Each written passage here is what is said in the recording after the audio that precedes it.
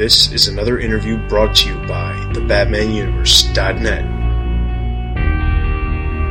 This is Ethan Hill, game director on Batman Arkham Asylum. Hi, this is Libra Mayo. Hi, I'm Brandon Vietti, director of Under the Red Hood. Hi, this is Gail Simone. Hi, this is James Tucker. Hi, I'm Dan Jurgens. Hi, this is Bruce Timm. This is Michael Jelinek from The Brave and the Bold. Hi, this is Andrea Romano. Hi, my name's Dan DiDio. Hi, my name's Claiborne Moore with the C.S. Moore Studio. Hi, this is Jim Lee. This is Kevin Conroy. Hey, it's John DiMaggio. Hello, everyone. I'm Batman, and you're listening to my podcast.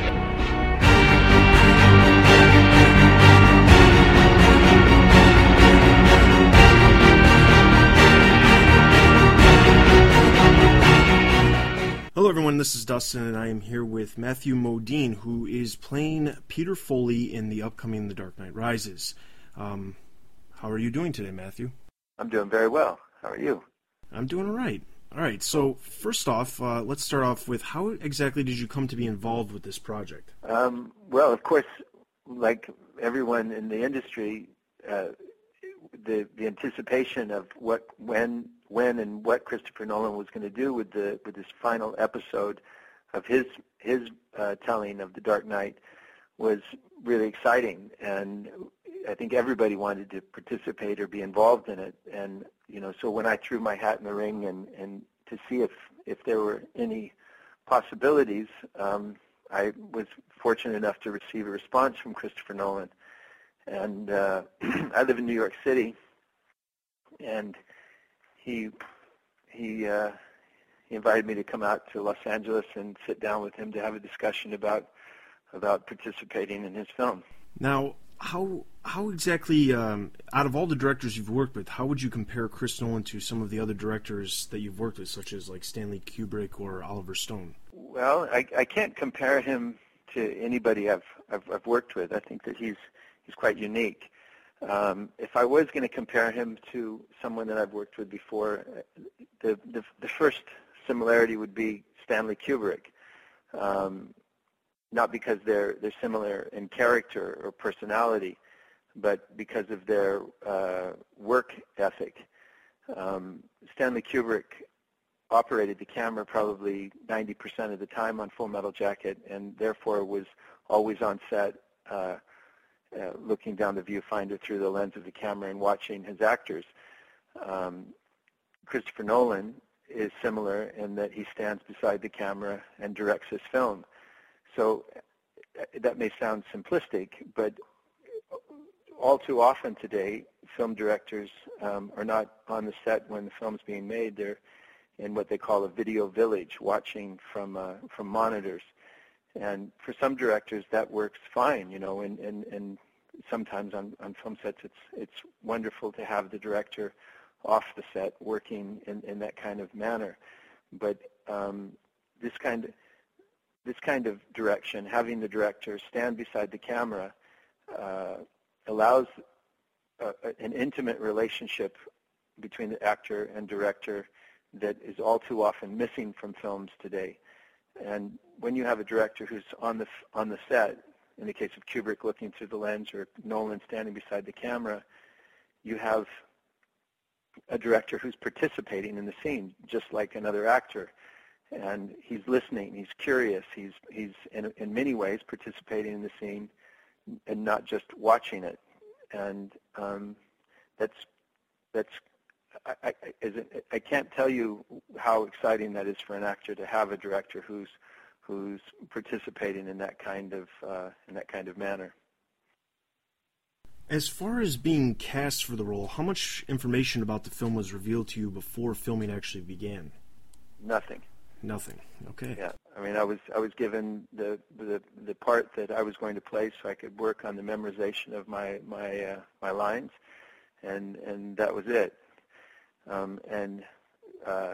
Information was provided to me on a need-to-know basis.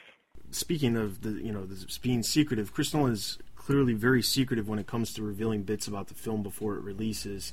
But how is he on set as far as secrets go? Does he, like you said he, it's a need-to-know basis, but based off of the scenes that you're filming, do you know any kind of lead up to the scenes that you're filming, or the after of what's happening right after the scenes? Not really. No. Again, on a need-to-know basis, that things that are necessary for an actor to know, to participate in the scene, to be able to play the scene with the proper justification. That information is provided, and because it's necessary. But other than that, everything is shrouded in the secrecy that's necessary for making films today in this internet age, where before the child's born, we reach in today, when we know the sex of the child, we might even know the color of a child's eyes today, and it kind of takes the fun out of the miracle of birth. And I think that it's as simple as that, is what Christopher Nolan and his producers and his brother, the co-writer on the screenplay, what they want to do is to try to keep the mystery of that birth of that child is secret, not secretive, but is clothed in a kind of, I don't like the word secrecy because it implies some kind of almost like a conspiracy. And it's not that. It's just wanting to allow the child to be born and to come into the world at its proper time, to go through the full gestation of 9 months and be presented to the world as a new bouncing baby boy or girl, Okay, how exactly did you prepare for your role? Well, I knew that what kind of responsibility I had, because of, I guess that it's known now that I work as a deputy commissioner. Correct. Yes. Right? Yes. Yeah, I don't want to get in trouble. I don't want to trick question, and I'm going to reveal something I'm not supposed to. So you go online and you read about what deputy commissioners do, what their responsibility is, and then based on the things that you read and understand about the role that you're playing and who you're playing, you start to build your character from that foundation of reality of what a deputy commissioner does. Filming has taken place pretty much all over the place, as far as Scotland, India, Los Angeles, Pittsburgh, New York. Where was the majority of your scenes filmed?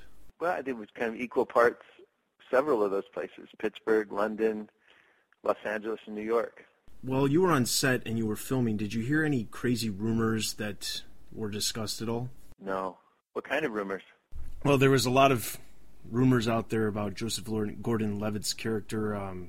Some of the photos that were showed him spending a lot of time with Bruce Wayne, and then there was obviously other pictures later on that were shown with your character, with Joseph Gordon-Levitt's character, and there's a lot of weird, crazy rumors out there as far as what Joseph's role is actually in the film, besides just this beat cop that we've been told.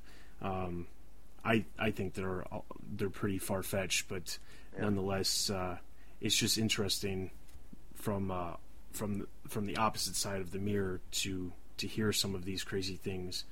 As far as working with some of the other characters that are established so much so in the franchise, how exactly how does your work ethic change by working with these characters who've been established, previously already in 2 movies? You just want to do the best you can. Gary Oldman and I have known each other for most of our careers. I'm a great admirer of him, not just as an actor, but as a man. Christian Bale, I think, is one of the finest actors working today, and of course, Morgan Freeman and Michael Caine. I grew up watching his movies from my childhood, and he's just, these are terrific actors. And so when you come to work, you want to do the best that you can. I mean, you always want to do the best you can, but in this case, it's kind of like the dream team, that basketball team that they put together with Michael Jordan and Charles Barkley and Karl Malone.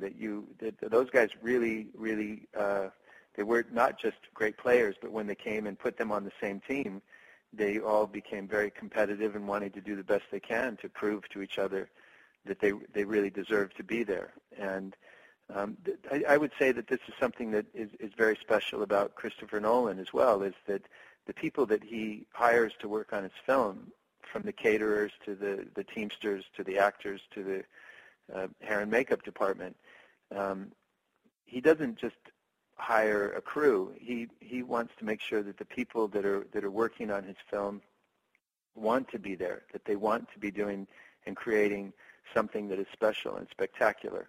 And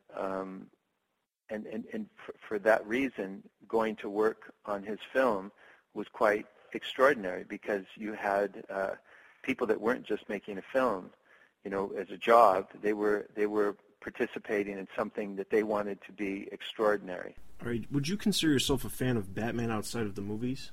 Absolutely, yeah. I've grew up, and not just with the television series and the Tim Burton and Joel Schumacher, and I think the reason that I love the tale of The Dark Knight is because it's a story about a man. He's this young boy who is damaged from his childhood, seeing his mother and father murdered, who discovers that one day, by putting on a mask, he's able to hide his fears. And because he has the Wayne Enterprises the wealth of the Wayne Enterprises to be able to develop these amazing toys, these weapons, he's able to fight the things that he's frightened of. He uses his wealth to become a vigilante. And the danger of being a vigilante when you work outside the laws that the rest of us have to live within, you run the risk of becoming somebody who is criminal. And that's a fascinating character, because he is a man. He's not Thor, for instance. He's not some mythological character. He's and that's not to speak disparagingly of Thor, but I couldn't pick up his hammer. You know what I mean? Right. He's not Superman. He doesn't come from some other world to save the Earth, and defy gravity.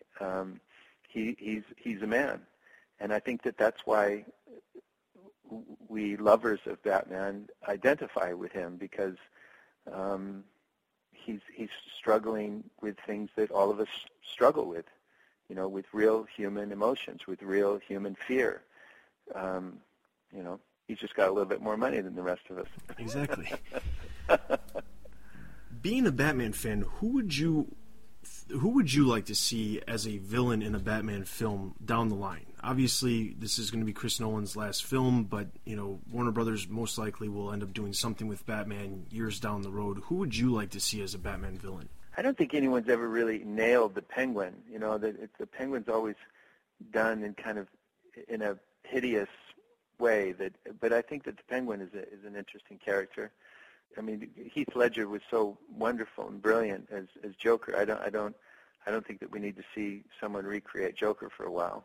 Although there may be an actor that come along that could re-envision the role. Like Hamlet is a wonderful role, isn't it? But we don't stop having actors perform the role of Hamlet just because someone's done it brilliantly. So maybe down the road, some wonderful actor will come along and reinvent as Heath did, because Jack Nicholson was pretty good. What are your overall thoughts about the film? Have you seen the entire film yet? I have not. Based off of what you've worked on, what do you feel fans are going to what kind of feelings are fans going to feel as they see the movie for the first time, even though you haven't seen it, just based off of what you've filmed? Well, have you wondered why we traveled all over the world to film in those places? Oh, of course. Have you considered that? Of course. Why do you think that is? Well, I'm sure a lot of it has to do with there's a lot more to it than just Batman is in Gotham City. There's a whole lot more to obviously what we've been told, but besides that, I mean, a lot of the traveling has to do with getting the exact great locations that Nolan has really come for. So exactly. So, where so many modern films create environments, what Christopher Nolan has done is gone to incredible locations, to where he doesn't have to create computer-generated locations. he's filming in actual locations that are epic and their size and their scope and their drama. So what the experience of watching the film is going to be is something that's not obviously computer generated, but is like Batman, a real human being. He's a man, right? That's what, if we have established that we love Batman because he's a man, that these locations that we filmed at are real earthly locations that are epic because of the scale and the size and the openness, the drama. The trailer that we saw that was released with the opening of the film. Right, the prologue. I mean, how extraordinarily beautiful is the location that was filmed at. I mean, it was a stunning environment, and so that's what you'll get to enjoy when you watch the film, is these epic locations that Christopher Nolan took his crew to film at. Avengers is another superhero movie, and quite honestly, at this point, even though we are a Batman site and we support everything that's Batman, Batman has really transcended the whole superhero genre as far as the films, because they're not really superhero films, because he's not a superhero, he's a hero. Exactly. And he's the a legend. Films, exactly, and the films have transcended above all of the other superhero type movies as far as that goes. But the same summer we have Avengers that's already come out, and we have Amazing Spider-Man that's come out, and Avengers has done really well in the box office. Has kind of blown some of the box office records from The Dark Knight. As far as The Dark Knight Rises goes, I mean, at least we feel as if this movie is going to surpass everything and every expectation that anybody has. What do you think? Oh, I don't think there's any question that it will surpass the Avengers. The Avengers, not to speak disparagingly of their brand and their characters and everything, but it's a comic book. Batman is more a story that's become legend. He's a legendary character, and legends don't die. Characters die, people die, but the legend that is Batman, the epic character of him, and his journey is a kind of odyssey, and it will live forever. And those the other things, they're just kind of, I don't know, they're trifles. I mean, did you see the Avengers? Yes, I did see the Avengers, and it wasn't a bad movie, but no, by it's no not means a bad movie. it's. But when Avengers worked best was when it was being humorous, when it was making fun of itself, when the Hulk picked up the man who said he was a god and he smashed him on the floor like a rag doll, when Robert Downey Jr. was telling Thor, referring to him from Point Break, like Patrick Swayze in Point Break. It was fun when it was making fun of the genre.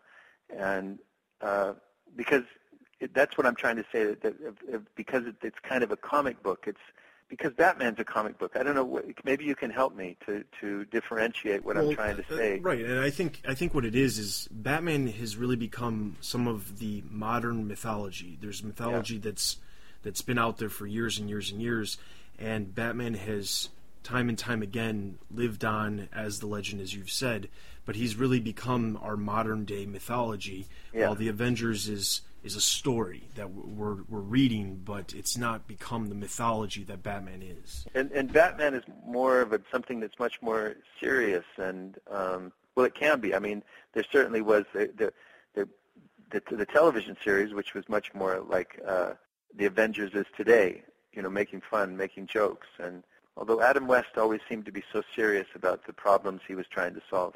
Yep. I like Adam West as Batman. It was kind of cool camp.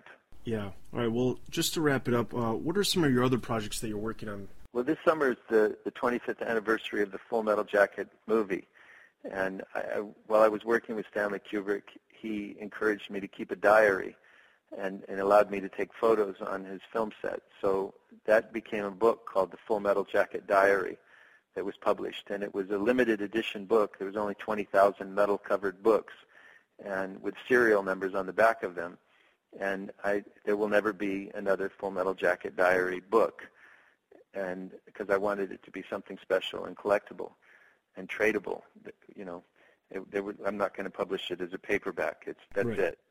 And so this young kid from Apple Computers named Adam Rakoff approached me and said that he'd like to make an app of my book. And I said, what do you mean you want to make an app of my book? And he said, well, I'd like you to read the book, read the diary, play the characters that are in it, but I will also do music. I will also do sound effects.